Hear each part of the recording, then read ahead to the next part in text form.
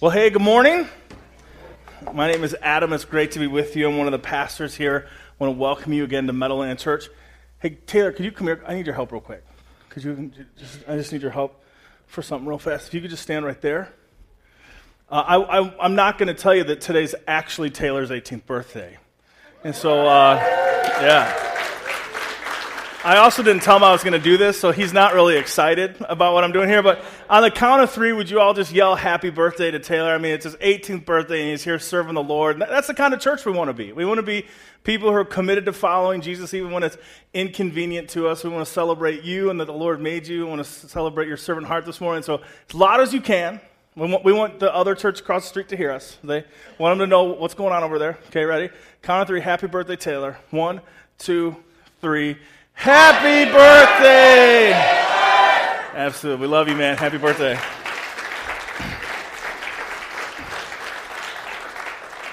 And I hope you'll forgive me by the end of the service. So, also, hey, if you're wondering why should you serve at Meadowland Church, because we'll embarrass you from time to time. Okay, there's some added perks to that. Well, hey, let me pray for us. We are going to open up our Bibles and dive right in, but I did want to celebrate that this morning. Would you pray with me? Father God, we come before you this morning, and we thank you for who you are. We thank you for Jesus, your Son, that you sent so that we might be forgiven and set free and have life and life to the full.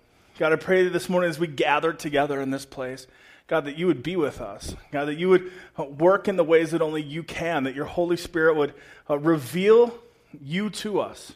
God, that maybe one of the things that would happen this morning is that we'd get a bigger, clearer picture of who you are, that our trust in you, that our confidence in you would grow, and that we would be willing to trust you with the details of our lives, with the things that are dearest to us. And so, God, I pray that as we investigate your word this morning, God, I pray that it would become real to us. I pray that we would not just be hearers, but we would be doers of your word, and that something supernatural would take place in the next few minutes as we open up your word together and discover what you have to say to us this morning. So I pray that I would be silent, Jesus, and that you would speak through your word this morning. It's in your name that we pray.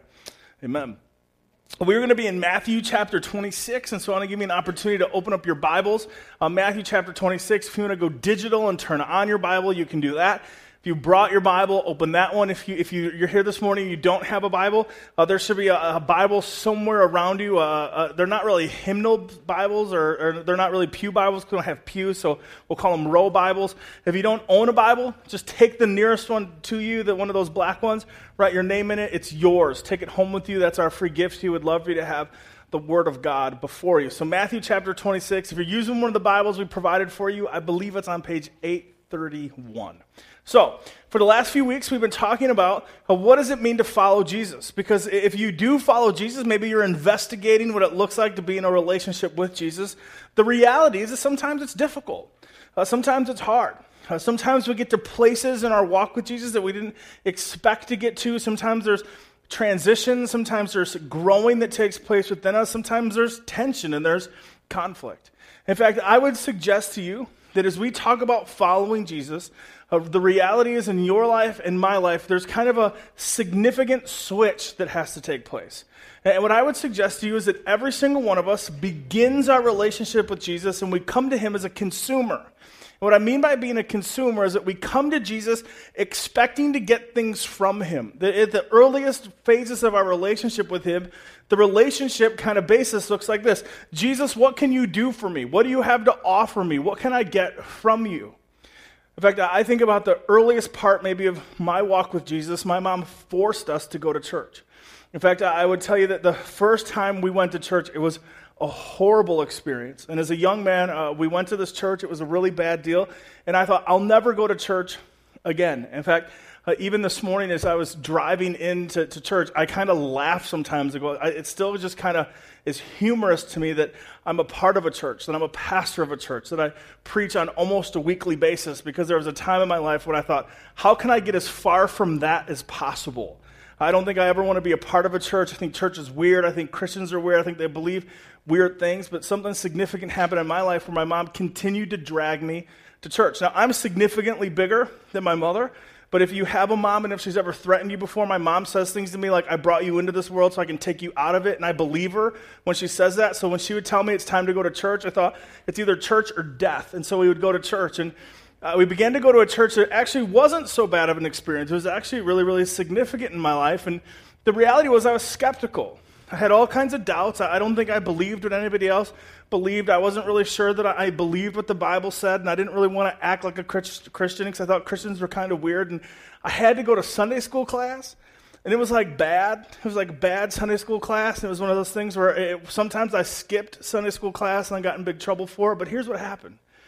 I began to realize and kind of came to the realization that if sin was real, if there was a thing called sin, and if there was a place called hell, that I probably deserved that. And I remember not really believing the whole thing, and I really hadn't fully bought into it, but I remember laying in bed as a high school student thinking, if hell is real, then that's probably where I'm going to go. I've done some things in this thing we call sin. I think I'm pretty guilty of some of that stuff, and if the reality is that if you have to be perfect to get into heaven, then I just know that I'm not a good candidate for that. And so I began to go to church kind of wondering, what could Jesus offer me? Like, what can Jesus do about my sin situation? What kind of fire insurance is Jesus offering against the fire of hell? And I began my relationship with Jesus as a consumer. And I think most of the time when we present the gospel, I think we present it as kind of that deal, right? That for the wages of sin is death. And you go, well, that sounds horrible. And you go, well, the reality is every single one of us has sinned. Paul says in Romans, all have sinned and fall short of the glory of God, and that our sin gives birth to death in our lives, and that actually because of our sin, we're separated from God, and we're subject to the wrath of God. And that's why the gospel is good news, is because God loved us so much, right? That God so loved the world that he sent his one and only Son so that we shall not perish but have eternal life, that because of Jesus' life and his death and because of his resurrection, that our sins can be forgiven, that we can be washed white as snow, that we're no longer subjects to God's wrath, but rather we're sons and we're daughters. That we have every hope and every promise of the Bible, that we're guaranteed eternity, that when Jesus says, I'm going to be with my Father and make a room for you, we think that's us. And see, I think we begin our relationship as a consumer. Jesus, what can you do for me? Jesus, how can you deal with my sin issue? Jesus, how will you keep me from hell? Because, right, most times you don't hear a gospel presentation and go, I don't know, hell sounds kind of tropical. Like maybe I'd like to spend eternity there, like kind of frying up like a piece of bacon, torment, separation. Like, I don't know, can I get a big condo there? I mean, window unit? I mean, what's going on there? I mean, most of the time when you talk about eternity, you go, I don't know if I believe everything. And I have some questions and I'm kind of skeptical, but I don't know, I think I'll take the heaven. Like streets paved with gold, no sorrow, no sin, no suffering, but eternity spent with God in perfection. No more cancer, no more sickness, no more loss. Like, I don't know. That sounds pretty good. And what happens is we begin a relationship with Jesus as a consumer. What am I going to get? What are you going to offer me? How can I get the good news into my life? Jesus, how will you affect my eternity? Jesus, how will you affect my marriage? How will you affect my family? How will you affect my relationships? See, there's this big word that we use in the church. It's called discipleship. And sometimes when we talk about the word discipleship, people get a little uneasy. But I think discipleship just can be defined this way. Discipleship is moving from being a consumer to being a fully devoted follower of Jesus. That we all come into this wondering, hey, what can I get from you, Jesus? How would you change my sin? How would you reunite me with the Father? How do I get that life everlasting? The process of discipleship is saying, hey, I came into this thing as a consumer, but that's not where I want to stay. That I actually become a fully devoted follower saying, Jesus, I believe in you. I have so much trust, I have so much confidence that I would actually let go of some stuff in my life to worship you and to follow you, that I would do what you say, I would go where you go, that I would actually choose your will over my will. In fact, I think as we look at the Gospels, Matthew, Mark, Luke, and John, we would actually see that the Gospels are the narrative of Jesus' life, even his death and resurrection, from the perspective of his first followers. And if we really pay attention, we begin to see that within the Gospels, Matthew, Mark, Luke, and John, that we actually see that it's part of the story of them moving from consumers. People who are doubtful, people who are skeptical, people who Jesus says all the time, you of little faith. It's them moving from, hey, we're not really sure. Hey, we're not totally bought in. Hey, we don't normally get it. To after about 3 years with Jesus, they go from consumers to being fully devoted followers. That after they would see and spend time with him in his life, that they would see him perform miracles and listen to his teaching, that they would go with him wherever he went. When they then witnessed his horrific death and his resurrection, something happens within them. That they become so convinced, they become so filled with faith that they actually dedicate their lives not to teach what Jesus taught, but to tell people what they saw. In fact, in the opening book of Acts, Peter preaches this whole message, right? And this is what he says, I'm just going to tell you what I saw. He was from God. He was the unique Son of God. You guys crucified him. You put him on a cross. You killed him. He was dead and buried, and he rose again. I saw it. That's the gospel, the good news. Jesus rose from the grave to forgive us for our sins. In fact, these guys believed in this so much that they actually moved from being consumers, saying, Jesus, what can I get from you, to actually going to their deaths, because they were relentless in preaching the gospel and unashamed to tell people what they heard and what they saw. Now, most of the disciples made this huge transition. They went from being a consumer to a fully devoted follower. But there's one guy who never made it. There's one guy who actually never made that jump, and he's famous for it. His name's Judas Iscariot. And I would suggest to you that Judas never made the switch from being a consumer to a follower. I would tell you that Judas always remained a consumer. That Judas's relationship with Jesus looked something like him just wondering, Jesus, what do you have to offer me? Jesus, what will I get from you? How will you benefit me? How will you fast track my life? How will you enable me to reach my goals? How will you empower me to get my will done? And I think Judas actually becomes famous because of his lack of faith. Because he sees Jesus only as a means to an end, as a way to get what he wants. In fact, we have to put this in perspective, because I think Judas believed what the other disciples believed. Now, we miss some of the context in this sometimes, because the Jewish people in Jesus' time were awaiting for the Messiah. And one of the things they believed about the Messiah is that he would reunite the people with God. They believed that he would forgive sins. He believed that they would heal the sick. They believed all that. But one of the things they also believed is that the coming Messiah would also be a king. That he would be a great king, that he would come from the line of King David. And the reason this was so important is because Jerusalem, the city of God, inhabited by God's people, for many, many, many years, has been occupied and governed by other nations. And so one of the things they believe is this coming Messiah, this coming messianic Jewish king, is that he would rule with an iron scepter. That he would have so much power, that he'd have so much authority, that he'd have so much control, that actually that whole region of the world would submit to his authority. That he would conquer his enemies, that he would kick out Rome, that anybody that would try to invade would be defeated by him and his army, and that he would reestablish Jerusalem as this great city of God. And see, all the disciples believed that. That Jesus fit the criteria. He was actually the perfect candidate. He had the family lineage. He was from the line of David. He was a powerful communicator. People followed him. He was able to do things that no one else was able to do. It seemed as though he had power that nobody else had. And I think Judas, like the rest of the disciples, believed that Jesus was the coming king, that he was the Messiah. But here's the problem. I think Judas was trying to force Jesus to become the kind of Messiah and the kind of king and the kind of God that Judas wanted, instead of allowing Jesus to be exactly who he was. In fact, I think for Judas, when he saw Jesus, he saw him as a means to an end.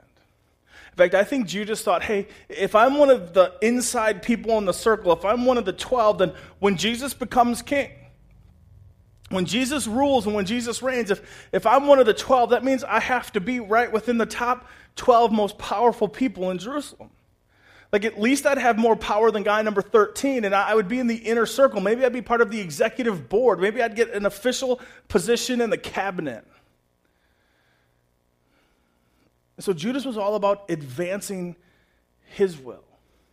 He was all about allowing Jesus to help him accomplish his goals and get what he wanted. And he directly believed that there were all kinds of benefits to following Jesus. And listen, there are all kinds of benefits to following Jesus. I think if you follow Jesus, you'll become a better man, you'll become a better woman. You'll become a better husband, you'll become a better wife. You'll become a better father, you'll become a better mother. But there's all kinds of things that Jesus works up in us, right? That we can actually forgive people the way that we've been forgiven. That even though we've maybe had hard lives, we become kind and loving and gentle towards one another. That we could actually have so much faith and so much trust in Jesus that our faith would actually overcome our fear.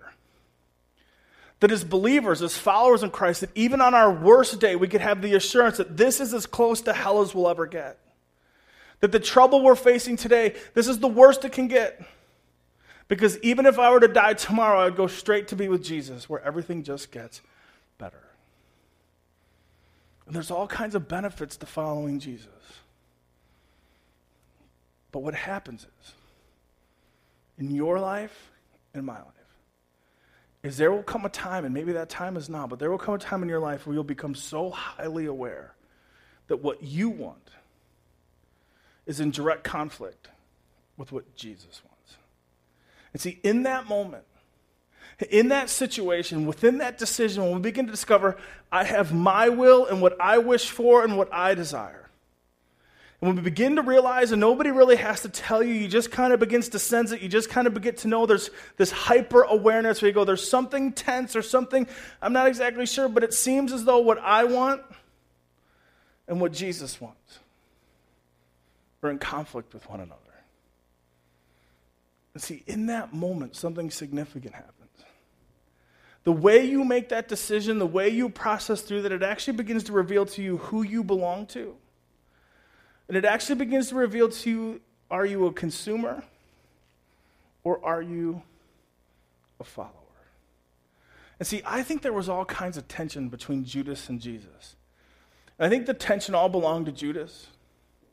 I think Judas was waiting for Jesus to become the king that he always thought Jesus should be. I think that as Jesus did stuff, Judas thought, you're not the king I was hoping for.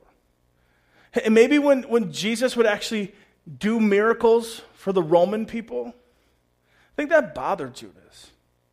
Because don't you get it, Jesus? They're the enemy. What do you mean you're going to heal this Roman guy's daughter? You should be telling him that you're the king and he better get out of here.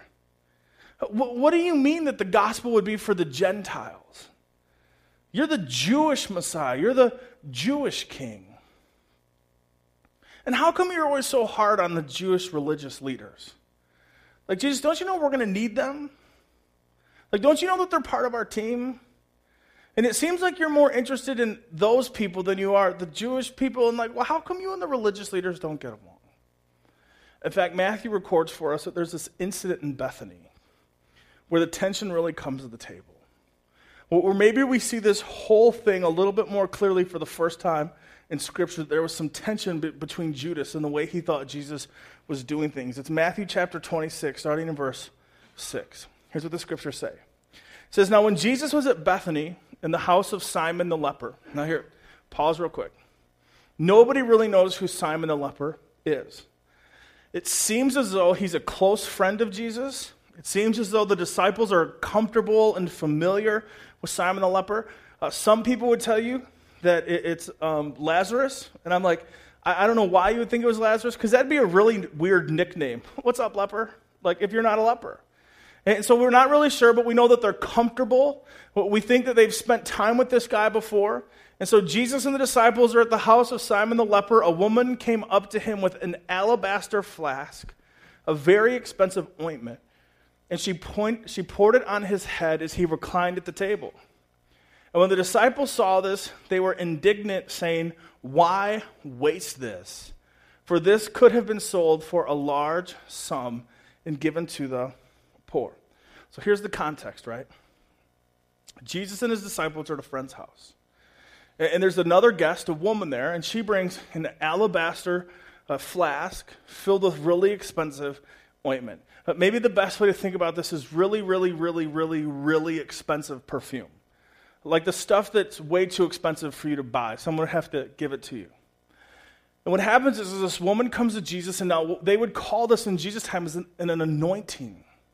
She was anointing him with the oil. She was pouring it over him. This was a blessing. This was a sign of love and affection, of worship. And what Matthew says is she began to do that. Some of the disciples became angry. And they're like, well, what's going on? Why are you allowing this to happen? That's really expensive oil. Like, we could sell that. Why would you let her waste this money? Why would you let her waste the oil? I mean, like we could sell it and give it to the poor. Think about how many meals we could provide. Think about how many people we could put in the shelter for a night. Man, what a waste.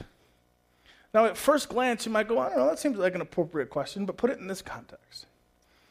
This would be similar to you and me going to someone's home for a meal. And maybe you sit down at this beautifully set dining room table, and you begin to look at the plates that have been set before you, and you realize that this is really fine china. Like, this is the stuff that when you went to the store, your mom didn't even let you go in that section because she didn't want to buy it in case you knocked into it. And just imagine that in that setting, you maybe pick up a fork or a knife, and you go, man, this doesn't feel like my mom's silverware. I mean, this feels different. And the person who's hosting you goes, oh, that's actually real silver. That's been in our family for generations. And this is really expensive stuff. And it would be as though you and I were sitting at that table, and they're like, and by the way, we are serving the most choice filet mignon. And that'll be out in a minute. It'd be as though you and I looked at that person and said, are you kidding me? What are you trying to pull here? Serving me a nice dinner on a nice plate. Do you know what we could do with that money? I mean, you know, if we went down to the pawn shop right now with this silver, you know what we could get for this? And you know, if we got rid of that crystal cup, if we got rid of that china, do you know how many people we could feed? Do you know how much money we could save if we just busted out the red Solo cup and the paper plates? What are you trying to pull here? Why are you trying to give me a fancy meal? We should just sell all your stuff and give it away. That's exactly what's happening here. In fact, it's interesting because John, who's present for this, gives us a different perspective. In fact, he gets really, really perspective. He takes Matthew's, his narrative of it, and John goes, no, let me tell you what really happened. John chapter 12, verse 4 and 5. He said, but Judas Iscariot, one of the disciples, he who was about to betray Jesus, said, why was this ointment not sold for 300 denarii and given to the poor? John goes, no, let me tell you a secret. We weren't mad. Judas was mad. By the way, the bad guy. Judas, the soon-to-betray Jesus guy, right? And if you've grown up around church, if you've been in Sunday school, if you know anything about the gospel, when you hear the name Judas, you kind of hear, dun, dun, dun, right? The bad guy. Like, you've never met a hero named Judas, right? People don't name their children Judas. Like, you've never got the family Christmas card from Molly, James, and Judas, right? You don't own a dog named Judas. Maybe a cat. I don't know. Maybe a cat, okay? But, like, nobody uses the name Judas for anything because he's the bad guy. You know, like, what do you think, honey? Judas? Nah, bad name, right? So this is what he says. He goes, this Judas that got mad. And you go, well, why is Judas so mad? He said, not because he cared about the poor, but because he was a thief. And having charge of the money bag, he used to help himself to what was put into it. He goes, oh yeah, Judas is the treasurer. And you can ask all the questions in the world, like, how come Judas was the treasurer? And I don't know. Probably because they thought Judas was better than Matthew, the tax collector, right? Man, if you make him treasurer, he's going to tax everything, right? He's probably better than Thomas because Thomas questioned everything. So Judas was the treasurer. And what John says, we all know what Judas was doing with the money bag. He put 2 in and took 3 out. And Judas was looking at this whole thing going, Jesus, whoa. Do you know what we could sell that for? Do you know what I could do with that? Listen, if we sold that for 300, I could put 200 in the money bag and give myself 100. Like, Jesus, don't you get it? You're supposed to be the king. We're supposed to overthrow the local government. We're supposed to reestablish Jerusalem. That's going to take money. 300 denarii could do some stuff. What are you doing? Why are you allowing her to waste this money? Don't you know we're trying to fund a revolution? And Jesus somehow always seems to know what's in the hearts and the minds of the people around him. And Matthew reveals to us as this whole thing's going down, as everyone's really upset and worried about the money. Matthew chapter 26, verse 10, it says, "But Jesus, aware of this, he said to them, 'Why do you trouble the woman? For she has done a beautiful thing to me.'" It's as though Jesus kind of leans into the situation and goes, "What are you giving her a hard time for? Why would you bother her with this?" He said, "Guys, you've missed it. This is an offering. This is a gift. This is a beautiful thing. This is an act of worship. How could you be mad about this? Why are you not moved by this? How come none of you had this idea?" And Jesus goes on to say, "For you will always have the poor with you." Now, I want you to really see this, and this is why having the Bible in front of you is important, because every politician in the world loves to quote Jesus on this one. They just leave off the second half. Jesus says, "For you will always have the poor with you, but you will not always have me." Jesus goes, "Time out." See, I want you to know why this was so significant. I know Judas is saying he would have sold the money, he would have sold it to get money to feed the poor, but we know that's not true. And Jesus says, "But even if it was true, that the poor will still be here in a few days, but I won't." He says, "In pouring this ointment on my body, she has done it to prepare me for burial." He says, "Don't you get it, guys? My Father has moved in her in such a way that this offering, this gift that she's given me, is also a foreshadowing of what I've been telling you. Guys, when we get to Jerusalem, they will condemn me, they will spit on me, they will mock me, and they will kill me. Like, that's going to happen. And somehow my Heavenly Father has worked in her in such a way that she came to me when she gave this offering, when she gave this anointing, when she gave this blessing. This is actually preparing me for what's to come." Like, watch what Jesus says. "Truly I say to you, wherever this gospel is proclaimed in the whole world, what she has done will also be told in memory of her." He goes, "Guys, you've missed this. In fact, this is so special. This is so significant. This is such a tender moment that when the gospel goes to the ends of the earth, when people talk about me, when people talk about my life, my death, and my resurrection, when people tell the good news, you know what they'll talk about? They'll talk about her. We'll talk about the woman who came to the table and poured the ointment all over me that you guys argued over." And isn't it interesting that here we are today participating in that prediction? That here we are 2,000 years later studying the very scripture that Jesus says, "Oh, and by the way, this is such a holy moment that people will talk about this for years and years and years to come." So they're gathered around the table. They've witnessed this woman illustrate this beautiful pouring out of love, this anointment, this giving, this bringing of something so expensive. In fact, most scholars would say that the ointment she brought was probably part of her dowry. It was probably something that had been in her families for years and years and years, something so expensive she couldn't buy, but she took it out of the dowry. She took it out of the family treasury and said, "Here, Jesus, this belongs to you. Only you are worthy of this." And as they watch this whole thing unfold, Matthew tells us, Matthew chapter 26, verse 14, this is really important. If we read it too fast, we miss it. It says, "Then." The word "then" means right in the middle of the moment. But right after Jesus says, "Hey guys, this is so big, this is so significant, people will talk about this forever."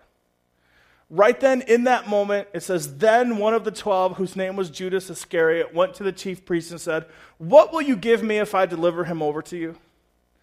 For Judas, that was enough. For Judas, he said, 'Listen, I've had enough of this, Jesus. I've had enough of you treating the Romans too well. I've had enough of you for not rising up. I've had enough of you for not coming to be the king and ruling with an iron scepter. I've had enough of not having an army and an infantry training. Like, here's the deal. I'm going to do it my way.'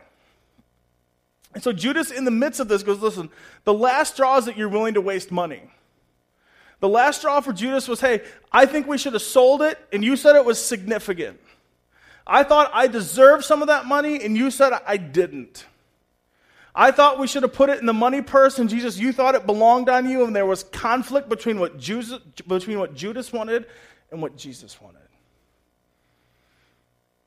And in that moment, Judas goes to the chief priests who opposed Jesus, and he says to them, what will you give me? How much would this be worth to you? What would you be willing to pay if I delivered Jesus over to you? Judas goes and goes, here's the problem. See, every time Jesus is teaching, every time Jesus is performing miracles, every time Jesus is in public, there's a crowd around him. And Judas is like, I've been with Jesus long enough to see you. I've seen you try to arrest him. I've seen you try to come after him. But the problem is you're worried that people will rebel against you. You're worried that a riot will break out. You're worried that the crowd will turn on you because you can't get to Jesus where you're going, excuse me, pardon me, excuse me. No, we're going to get him, guys. Excuse me, pardon me. You can never get to him. And Jesus goes, but you know what I could do for you? I can give him to you. Because I'm part of the inner circle, I'll know when he's alone. I'll know when he's vulnerable. I'll know when you can get to him with no crowd. What would you pay me for that? Since he took all the oil, what would you be willing to give me to turn him over to you? And it says, and they paid him 30 pieces of silver. And from that moment, he sought an opportunity to betray him. And I often wonder if Judas really thought he had any power and any authority to hand Jesus over to anyone.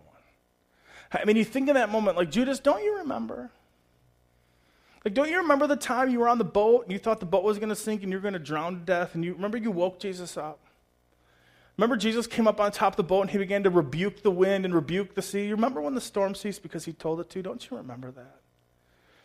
Like, remember when Lazarus was dead for so long that his family was like begging Jesus not to open the tomb because they knew it was going to smell bad in there? Remember how Jesus prayed like a little 10-second prayer and then told told Lazarus to wake up and Lazarus came out of the tomb? You remember that? Like, remember when Jesus came upon the blind guy and then he put mud in his eyes and he could see again? Remember when Jesus would heal the lame? Hey, remember that time that Jesus was walking on the water? Do you really think you have any power? Do you really think you have any authority? Do you really think there's any way you could turn Jesus over and force him to do something? And see, it's interesting because we have a similar view of God. See, deep down somewhere in our hearts, most of us wonder how we can get God to do stuff. Wonder, hey, Jesus, how could I get you involved in my goals? Hey, Jesus, how could I get you to enable my plan? Hey, Jesus, how could I get you to make my 5-year life plan happen? How could you help me get the raise? And could you get this? And could you do this? And the reality is maybe there's some of us here, we're like, no, I don't feel that way today. And then maybe there's some of us here that we don't feel that way today. But if we're here, we're also thinking, but I want you to be in my corner when I need you. Like, Jesus, I don't need anything today, but I'd really like to make sure you're available for when I do need something. See, the reality is there's a little bit of Judas inside every single one of us. That we have this desire to get God to do stuff for us. That we kind of wonder if there's a secret code, a secret dance. If maybe we can go to church just enough and pray prayers just enough, and maybe if we put a little money in the plate as it goes by, like maybe, just maybe we could get God to do things we want him to do. Or at least maybe he would get involved in our marriages. Maybe he'd get involved in our families. Maybe some of us are here today because they're like, maybe we should start going to church so we can get God to do stuff for us. There's a little bit of Judas in any of us. And Judas believed that Jesus was just there to benefit him. Judas believed that Jesus was there as a means to an end. And one of the things we need to realize, and maybe one of the things that would give us a little more freedom, is if we began to realize that God's hand cannot be forced and God's will cannot be thwarted. God's hand cannot be forced and God's will cannot be thwarted. My best guess, and this is my guess, is I think Judas's mentality, I think his thought process was something like this. If Jesus isn't ready to become king, if Jesus isn't ready to raise up an army, if Jesus isn't ready to overthrow Rome, then I'll force him to do it. And I don't really know what Jesus' plan is, but I know what my plan is, and maybe I can take some action, and maybe I can do some things, maybe I can set some stuff in motion that I could get Jesus to do the things I want him to do. And maybe Jesus just needs a little push, maybe he just needs a little encouragement, maybe he just needs me to create a situation where it's easier for him to do the things I think he should do. What's interesting is, in the last week of Jesus' life at Passover, they have a meal together. It's another one of these intimate, precious times with Jesus where they have dinner together, and for the first time, Jesus kind of changes up communion that we celebrate today, and he gives the disciples the bread. He says, "This is my body, which will be broken for you." And he gives the wine. He says, "And this is my blood, shed for you." And right after dinner, Judas kind of skirts out and kind of goes away. And he goes to the chief priest and he tells him, "I know where he's going to be. He's going to go to the garden and pray." And so listen, we'll go there. Listen, I'll kiss him on the cheek, the one that you want. Just watch for me. The one that I kiss, that's the one that you want. And we know the story that they then go to the garden and pray, and Judas comes with a small army, and he walks up to Jesus and he kisses him on the cheek. And then Jesus is arrested. And I think Judas thought it's in that moment that when the chief priests get him, he'll declare himself king. When they arrest him, Jesus will say, "This is enough, we're going to war." But when they come and they try him, Jesus will reveal himself as the new messianic king who's here to rule and reestablish us, and we'll go to war with Rome, and all our enemies will be thwarted, and we'll be good to go, and I'll get a little bit of power. Judas thought that he could force God. Judas thought he could change God's will. And the good news for you and for me today is we cannot sin the way that Judas sinned. You and I will never have that opportunity to kiss Jesus on the cheek and betray him. But we can have the same mentality. We can have the same attitude. We will have times in our walk with Jesus where there'll be what we want and what Jesus commands in his word. And they will directly be in conflict with one another. And like Judas, we'll have to decide how to handle that.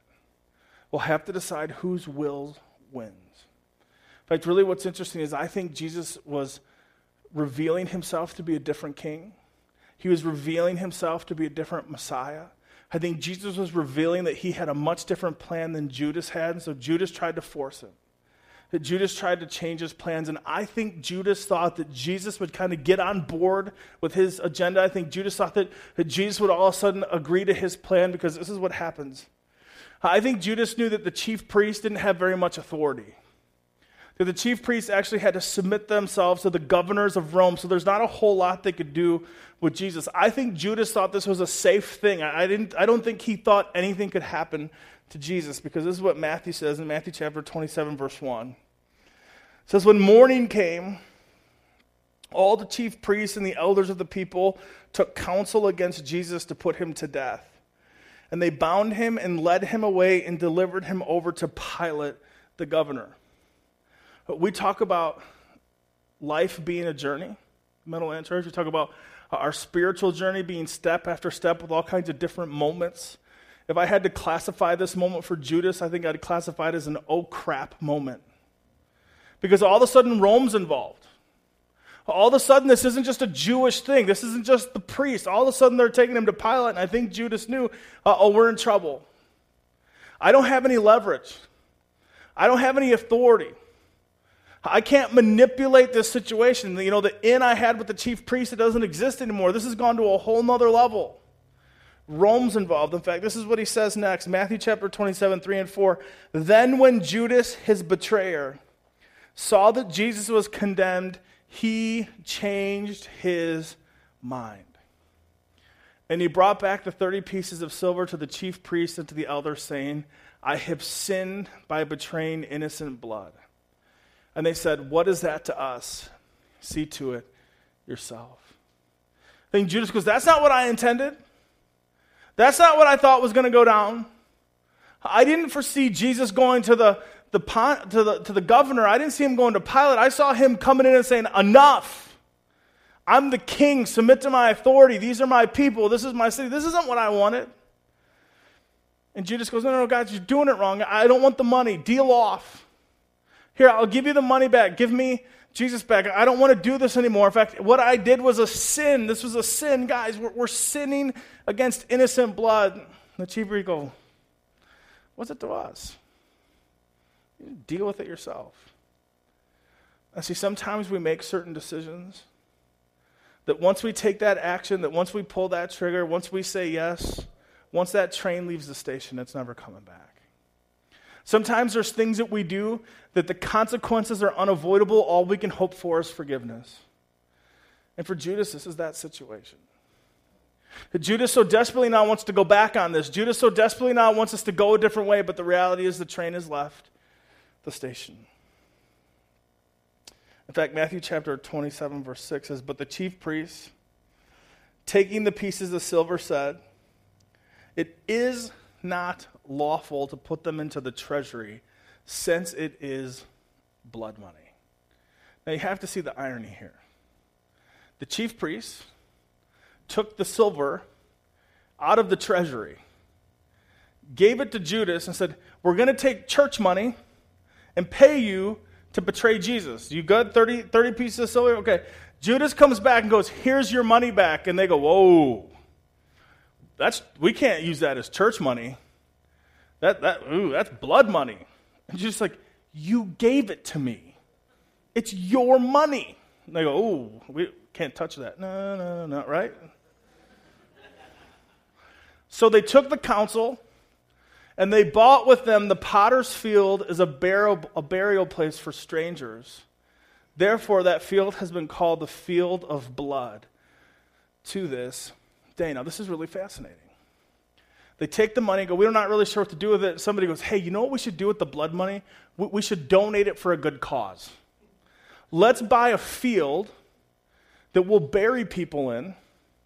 People who don't have family, people who die poor. It'll be a place for strangers that they can actually have a proper burial. What should we call it? Let's call it the field of blood. Does everybody feel good about that? Blood money, field of blood money, field. Okay, take a vote. Aye, favor. Robert's rule. We're all done.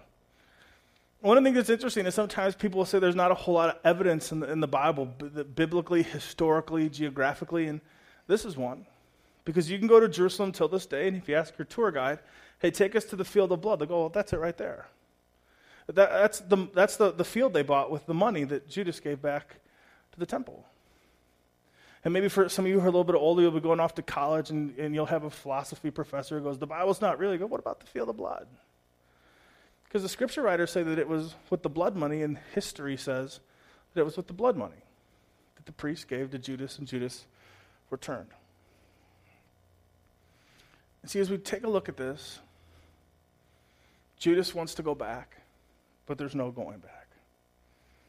And it's almost as we begin to discover that God's hand can't be forced, and that God's will cannot be thwarted. I think Judas is trying to enforce his will. I think Judas is trying to set in motion his plan. And Judas, kind of unbeknownst to him, becomes an accidental player in God's story. That Judas making this horrific decision, that Judas betraying Jesus kind of accidentally steps into the plan of God, and God uses that to ultimately accomplish his will. That God says, listen, you're not going to change the plan. You can't force my will. You can't thwart my will. He goes, this has always been my will. I sent my son to die on the cross for your sins. You can't change that. And that Judas becomes an accidental player in the narrative of God's redemptive history for you and for me. And it's almost as we begin to discover that for Judas, for you, and for me, that we cannot force God's hand. and his will cannot be thwarted. And the reason this is so important, the reason that we would spend a whole Sunday morning talking about this, is because there either has been, there currently is, or there will be a time in your walk with Jesus where you'll begin to discover what you want and what your will desires and what you're dreaming about and what your goal is directly in conflict with what Jesus commands and what he wants and what would glorify him the most. And in that moment, remember that his hand can't be forced. And in that moment, remember that his will cannot be thwarted. And remember that in that moment where there's tension between what you want and between what Jesus wants, remember, the way you answer that is significant. And the way you answer that actually reveals to yourself, are you a consumer or are you a follower? And I think the goal for you and for me as followers of Christ, I think the attitude we have, I think the desires of our heart should look something like this.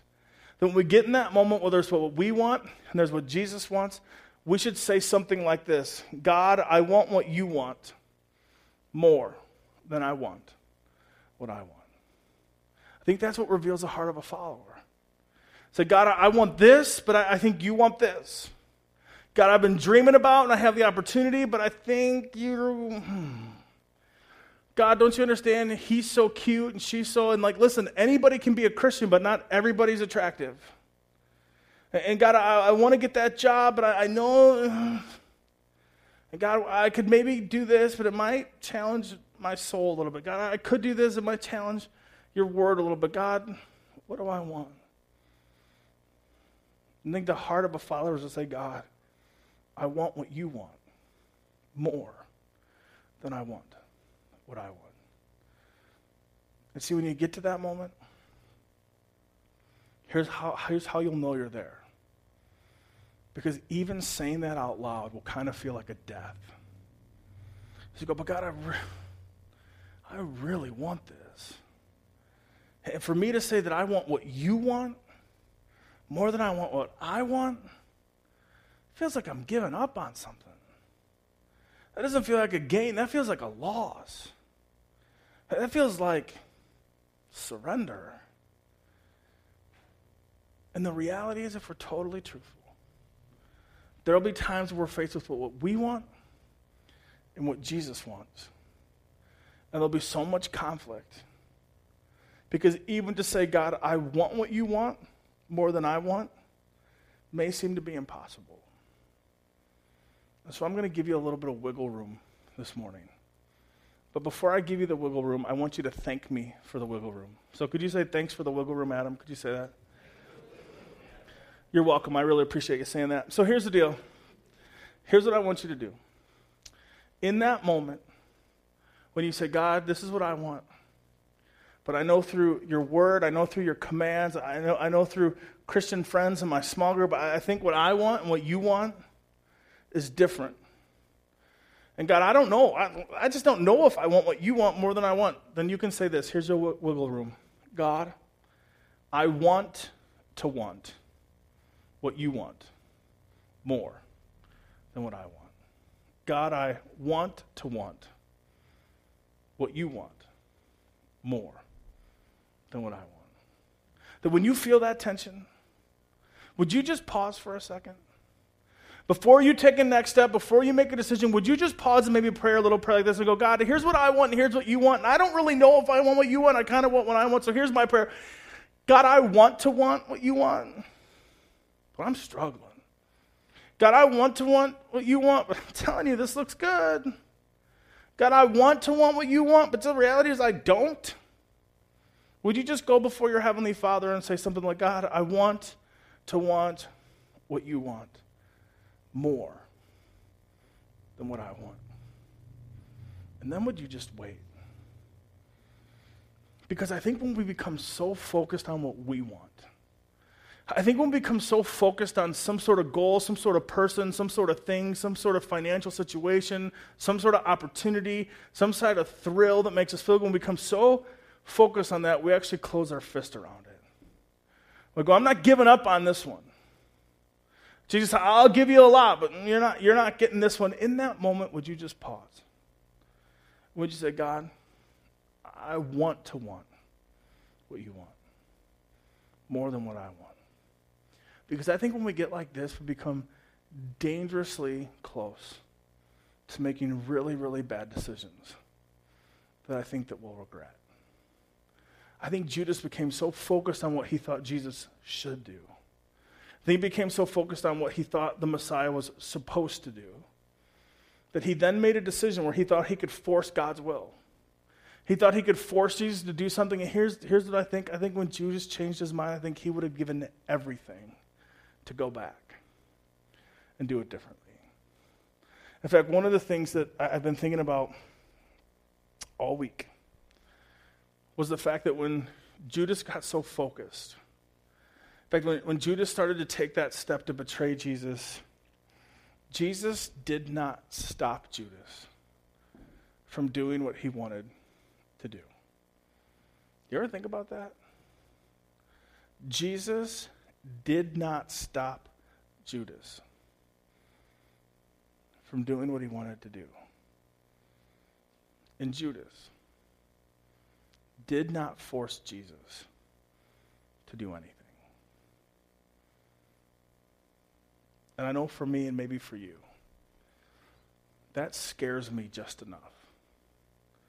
That when I get so focused on something that I think is right, when I get so focused on something that I think I should have, when I get so focused on what I think is next or something that I want or the goal, it scares me just enough to be able to open up my hand and pause and pray and say, God, I want to want what you want, but I'm going to need your help. God, I want what you want more than I want, kind of. God, I'm just going to be honest right now. I know my heart should say that I want to want what you want more than I want, but it doesn't right now. So would you help me with that? God, if I just pause long enough, would you somehow meet me in this tension? God, if I just waited on you, would you somehow show up? God, would you give me the strength to want what you want more than what I want? And I think if we did that long enough, and I think if we made that a habit, that sooner or later, we could just drop the I want to want. And as we take the next step of saying, I want to want, I think if we do that long enough, sooner or later, our heart's desires go, God, in everything, in all the details, I want to want what you want more than what I want. Let's pray. Father God, we come before you this morning. We thank you for today. God, I do thank you that you love us and that you care for us. I thank you for your word. I thank you for the narrative of Jesus' life and his death and his resurrection. God, and I pray for all of us in the room that some of us have some big decisions to make. God, some of us have emails waiting on us. We have voicemails we need to return. For some of us, we're meeting with the boss next week. For some of us, as a husband and a wife, we're making decisions for our family, God. There's things going on, and the reality is maybe there's some of us here that are feeling the tension that we want what we want, but we know what you want. God, I pray that you'd give us the ability in those moments to pause and just to be honest with you about how we feel. And God, I pray through the power of your Holy Spirit that you would give us the ability and the wisdom to pause long enough to say, God, I want to want what you want more than what I want. And God, I pray that you'd meet with us. God, I pray that we'd make decisions differently. God, I pray that as we follow you, it would lead us to a place that is good for us, for our benefit and for our joy and for your glory. God, help us maybe even now as we continue to worship today. God, maybe through the power of your word and through the power of your Holy Spirit, help us to recognize the thing that we're clenching onto so closely. God, the thing that we hold so tight.